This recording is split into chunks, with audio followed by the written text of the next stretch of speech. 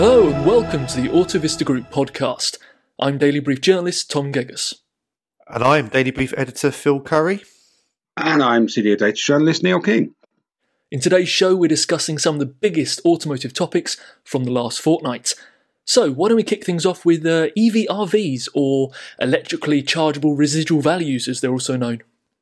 Yeah, interesting subject. I've been looking into recent developments, and one major thing I uncovered is that residual values of battery electric vehicles, this is after our sort of standard 36-month, 60,000 kilometre scenario, have actually weakened in the big five European markets. This is in January 2021. They're actually weaker than when the COVID pandemic unfortunately took hold back in March. Although there was sort of limited growth of RVs in the UK for battery electric vehicles.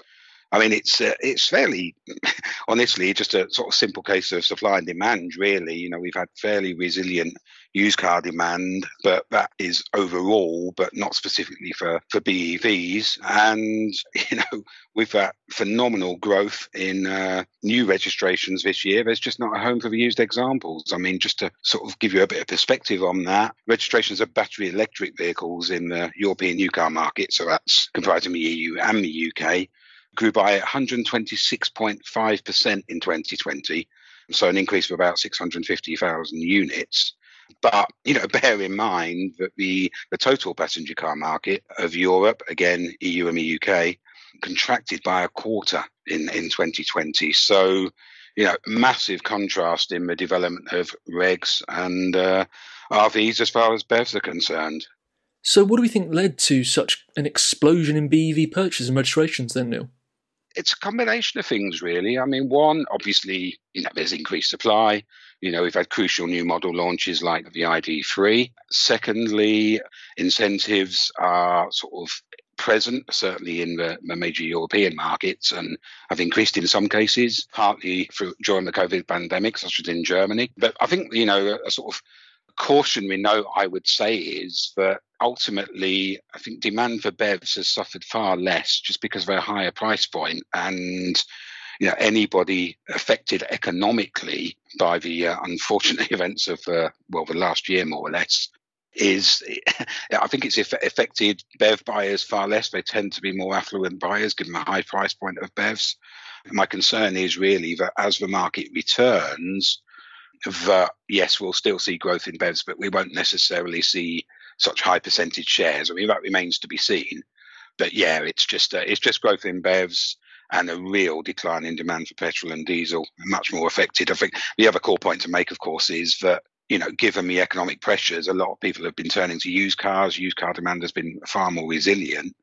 But for BEVs, that option is not really available because the latest BEVs clearly just don't exist on the used car market. And so people are still buying them new. Do you think things are going to get better over the course of the next couple of years? Because obviously, like you said, BEVs are very expensive.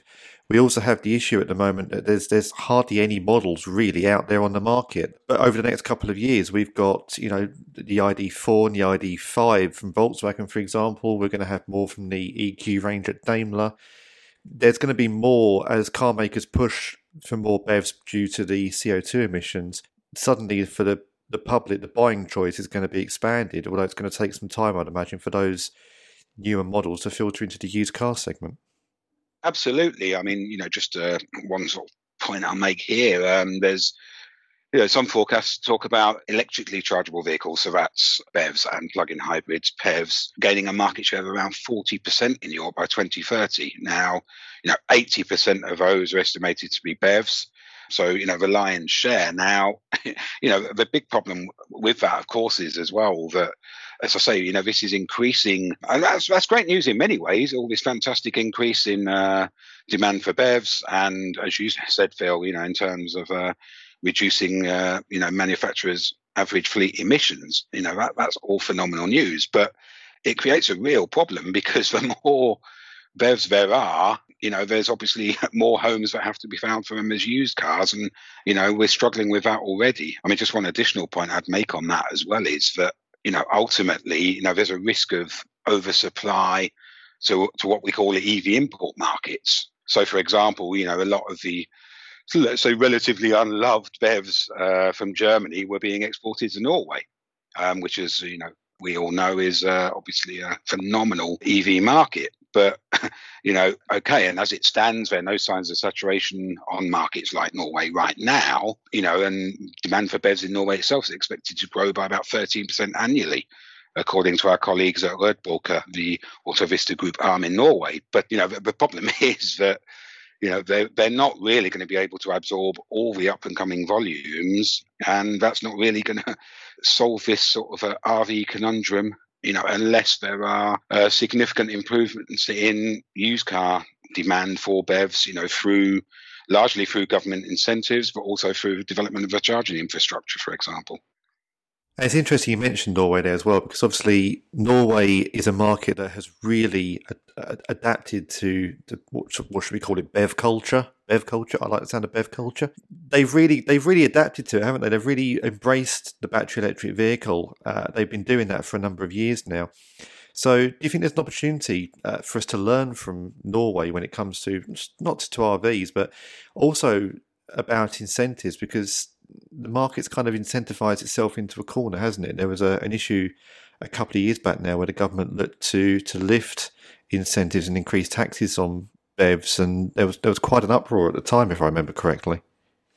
I mean, Norway's an interesting one. I mean, one point I will make is that the Norwegian economy, a large part of it actually is fueled by oil, ironically. But interestingly, they tend to export a large part of their oil, and all that sort of oil money, interestingly, has been kind of channeled into, essentially developing the charging network for electric vehicles, obviously introducing incredibly healthy incentives whereby it's very attractive just to buy a Tesla. I mean, Tesla has a phenomenal market share in Norway, and the Model S is rather prolific. Hi, Phil here, and I want to remind you that you can subscribe for the Autovista Group Daily Brief, a free email newsletter comprised of automotive news analysis and industry insight by visiting autovistagroup.com/sign up. There's also our YouTube channel. Search for Autovista Group Daily Brief on the platform, where you will find a range of videos including interviews, industry insight, and event reports. Finally, don't forget to subscribe to this podcast on Apple, Google, Spotify, or Amazon Music. Now, let's get back to our discussion. So, Neil, obviously a lot of what we're talking about here is about new cars and new car registrations, but where do we stand on used BEV ownership? This is the crux of it. Unless demand for BEVs, used demand for BEVs really gathers pace, we can expect to see RVs continue to suffer. Obviously, there are solutions that I alluded to, but I mean, ultimately, government should be looking into providing incentives to encourage used BEV ownership. And these don't have to just be straightforward purchase incentives, such as the €1,000 incentive introduced in France. But, it can be initiatives such as lower energy costs for charging electric vehicles, and obviously a visible expansion of the charging network. I mean, something obviously we've reported on this week is that there's a call for 1 million charging stations in the EU by 2024. And France specifically is very interesting. As I say, in addition to that incentive for used electric vehicles, they've also announced a €100 million funding scheme to expand the charging infrastructure. I mean, aid would be supplied to companies installing plug-in charging points on the national road network. But I would just highlight, to qualify for funding, these hubs have to be equipped with at least 4 fast charging stations, including at least 250 kilowatt points. Phenomenal ideas and initiatives coming out of France. And let's see if we can see more of the same elsewhere.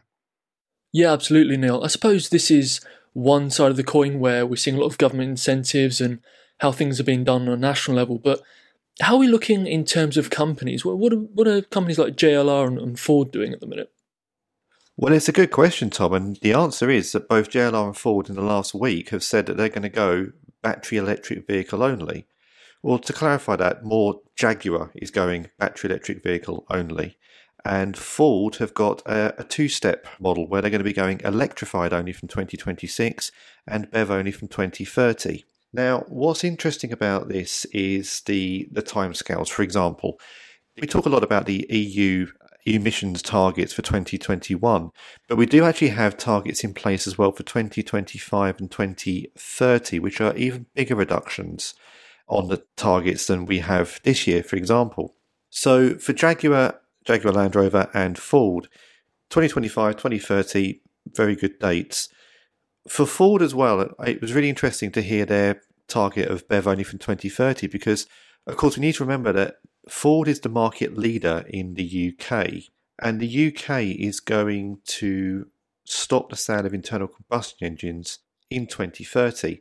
Now, hybrids will still be allowed for a period. There'll be a transition period with hybrid sales stopping in 2035. At that point, it will be, we'll say, zero emission or zero carbon emissions, because, of course, we may have different types of fuel in by that time.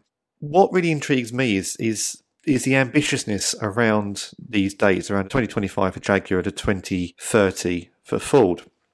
So in that case, Phil, which is really the more ambitious of the two plans? It's an interesting one, and I've actually sat and puzzled this for a little while before coming into the podcast recording, actually.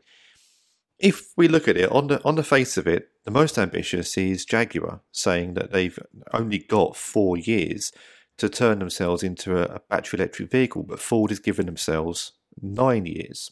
But the dates are actually the misleading component in this. Let's take into account vehicle sales, for example. Now, I'm going to use 2019's vehicle sales as a reference point here because last year we can't use last year because of the decimation of sales due to COVID-19. So in 2019, Jaguar sold 71,630 vehicles, according to the European Automobile Manufacturers Association, or ASEA. Ford sold 948,057 cars in the same period. Now, if you also take into account the fact that Jaguar has a battery electric vehicle already on the market, the I-Pace hit the road in June 2018, and Ford, at the time of recording this podcast in February, doesn't have a BEV on the roads. The Mustang Mach-E is due out soon, but still, the company doesn't really have a huge amount of experience with mass producing a battery electric model. The Focus electric version was a very short-lived and very niche model when it came out a few years back and was discontinued. Ford is also going to be relying on the MEB platform from Volkswagen for its next battery electric vehicle. So in that respect, with such a high number of cars, I actually think Ford's target of 2030 is the more ambitious one.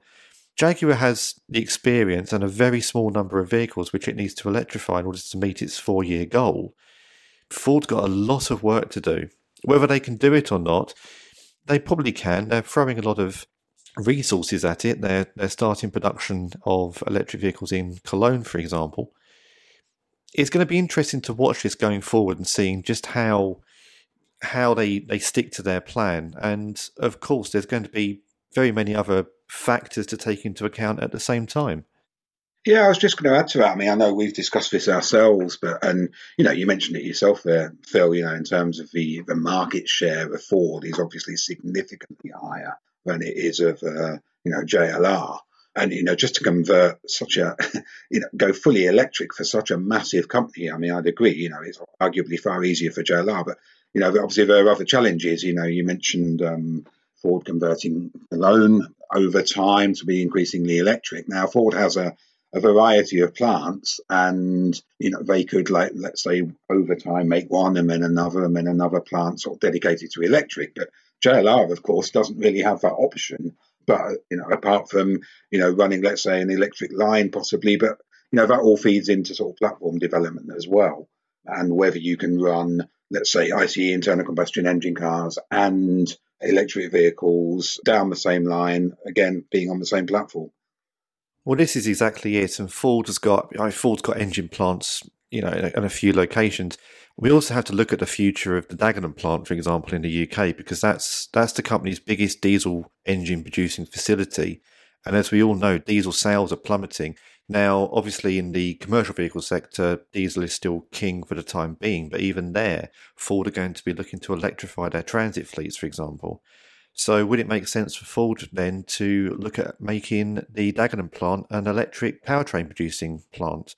There's so many questions. There's so many things that the company needs to do to think about the future of it. Whereas, as you said, with JLR, they've already converted some of their plants to electric production on a flexible production facility. So they're already very well advanced into their electrification program. Ford, we've always said, have been playing catch up with electric vehicles. They really have advanced in recent years. The partnership with Volkswagen, for example, for the MEB, the production of the Mustang Mach-E. There are other electric vehicles potentially coming out very soon. And of course, they've got the plug-in hybrid models of the Kuga, although that was recalled a few months back. There'll be a plug-in hybrid version of the Puma, I believe, at some point, as well as other models in their range.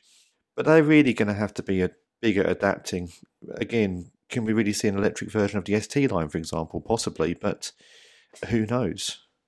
Yeah, it's interesting you mentioned Volkswagen there. As you say, Ford is largely leveraging Volkswagen's MEB platform.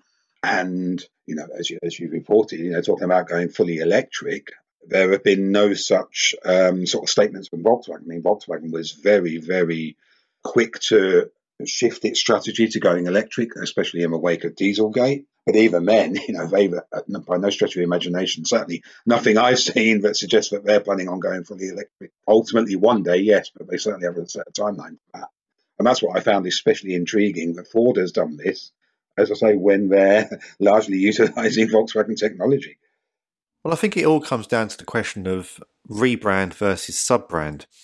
You've got Volkswagen Group, obviously, with the multiple brands, but if you focus on the Volkswagen car company itself, they're launching their electric vehicles under the ID tag. So we've got the ID3 out now, the ID4 coming along very soon, and then there's going to be the ID5, could be an ID2, so on and so forth.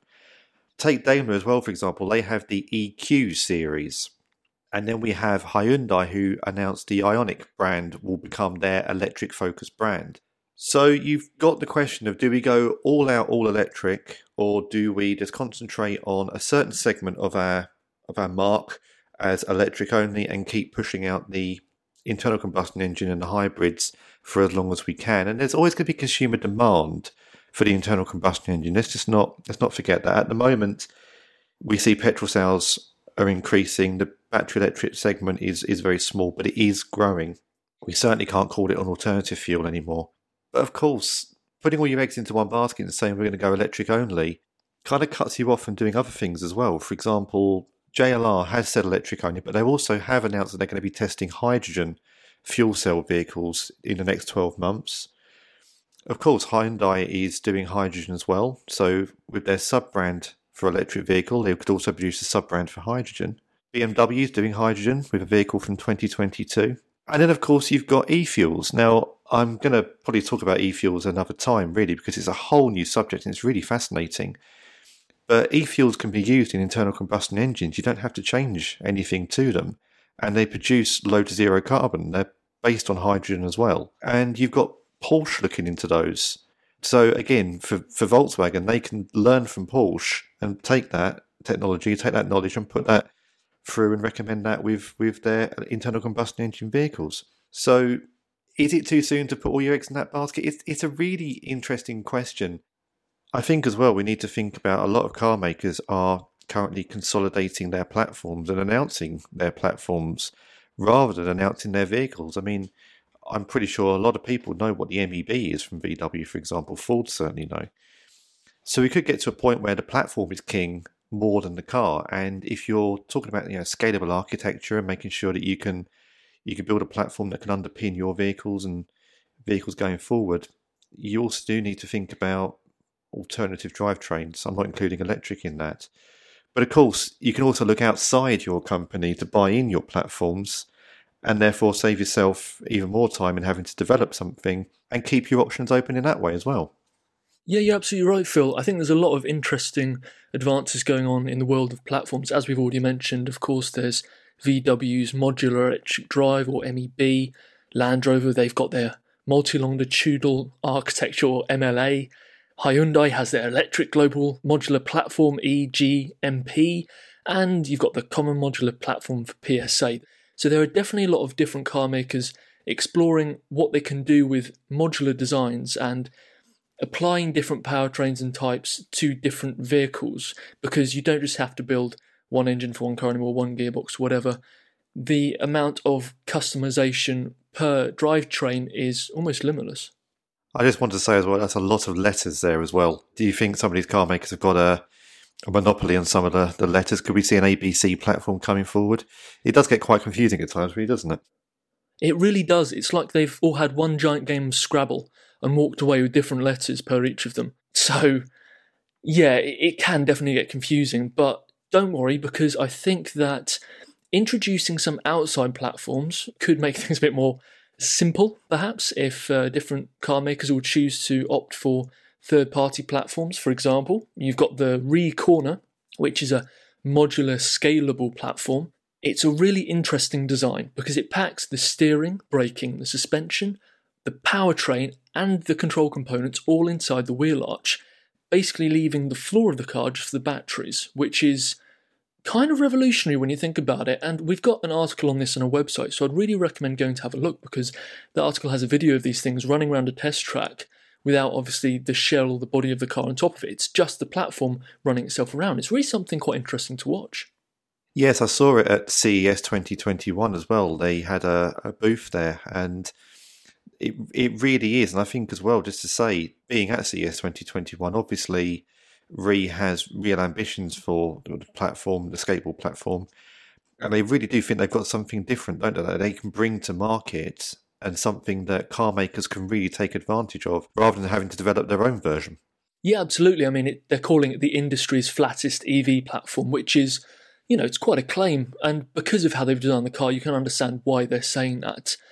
And having such a flat platform, not having to put motors across the front end of the vehicle or the back end, or however a car maker might design it, it basically means greater design freedom, more space, lower total cost of ownership, as Re claims, faster development, advanced driver assistance system compatibility, reduced maintenance, and global safety standard compliance.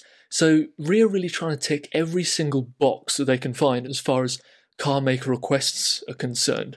And they're hoping to start delivering these ReCorners somewhere in 2022, with mass production beginning in 2023.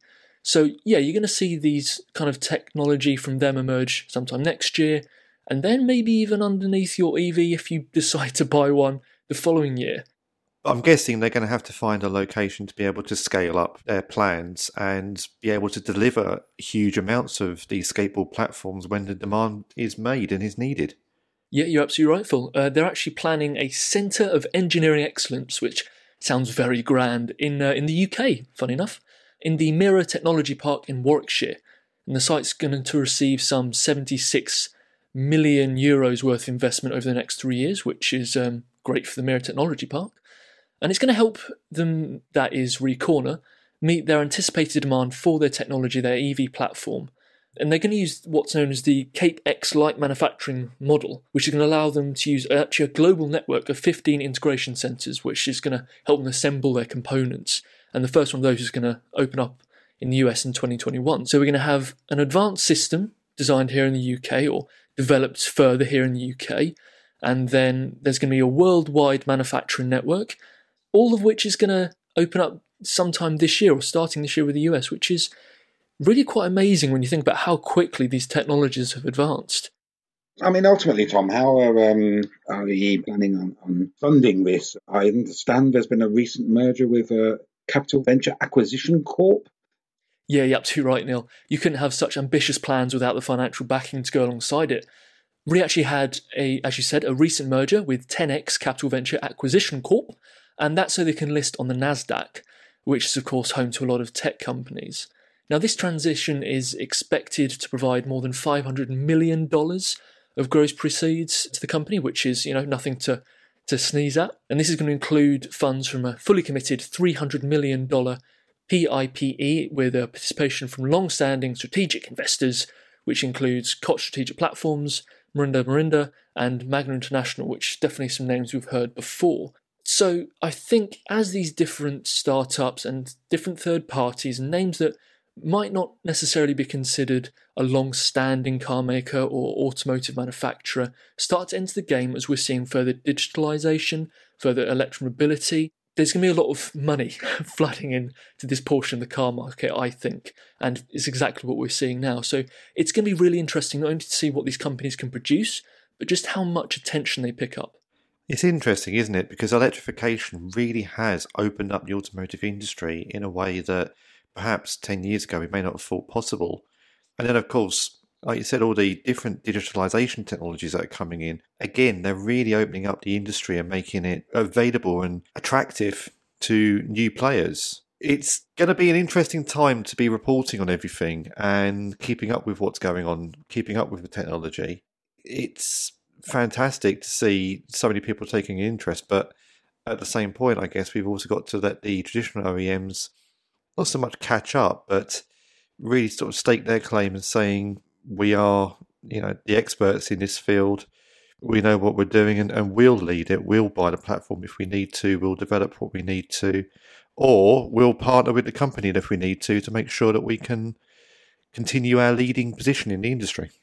Yeah, and I was just going to add to that, you mentioned obviously the opportunities it presents for OEMs and, just a quick point that, has come to a fore, especially this week. I mean, it's just I've been looking at sort of the transformation of, what we would call oil companies into essentially net zero energy providers. So, Shell has recently just announced that they're becoming net zero energy provider by 2050, following a similar announcement from BP. Again, the electrification, once upon a time would have been seen as a major headache for oil companies, but they're embracing it. And as I say, I think almost the term oil company may well disappear, and we're going to increasingly be talking about energy providers overall. So, yeah, incredible ramifications. It's definitely an exciting time to be a journalist in the automotive world, and I don't think there's any better place to end than that. So that brings us to the end of today's episode. I want to thank you both so much for joining me today. No worries, my pleasure. Absolute pleasure. Great to speak to you. And please don't forget to subscribe to this podcast on Apple, Spotify, Google, and Amazon Music. And last but not least, do please sign up to the AutoVista Group daily brief email at autovistagroup.com/sign up. Thank you so much for listening. We'll catch you next time.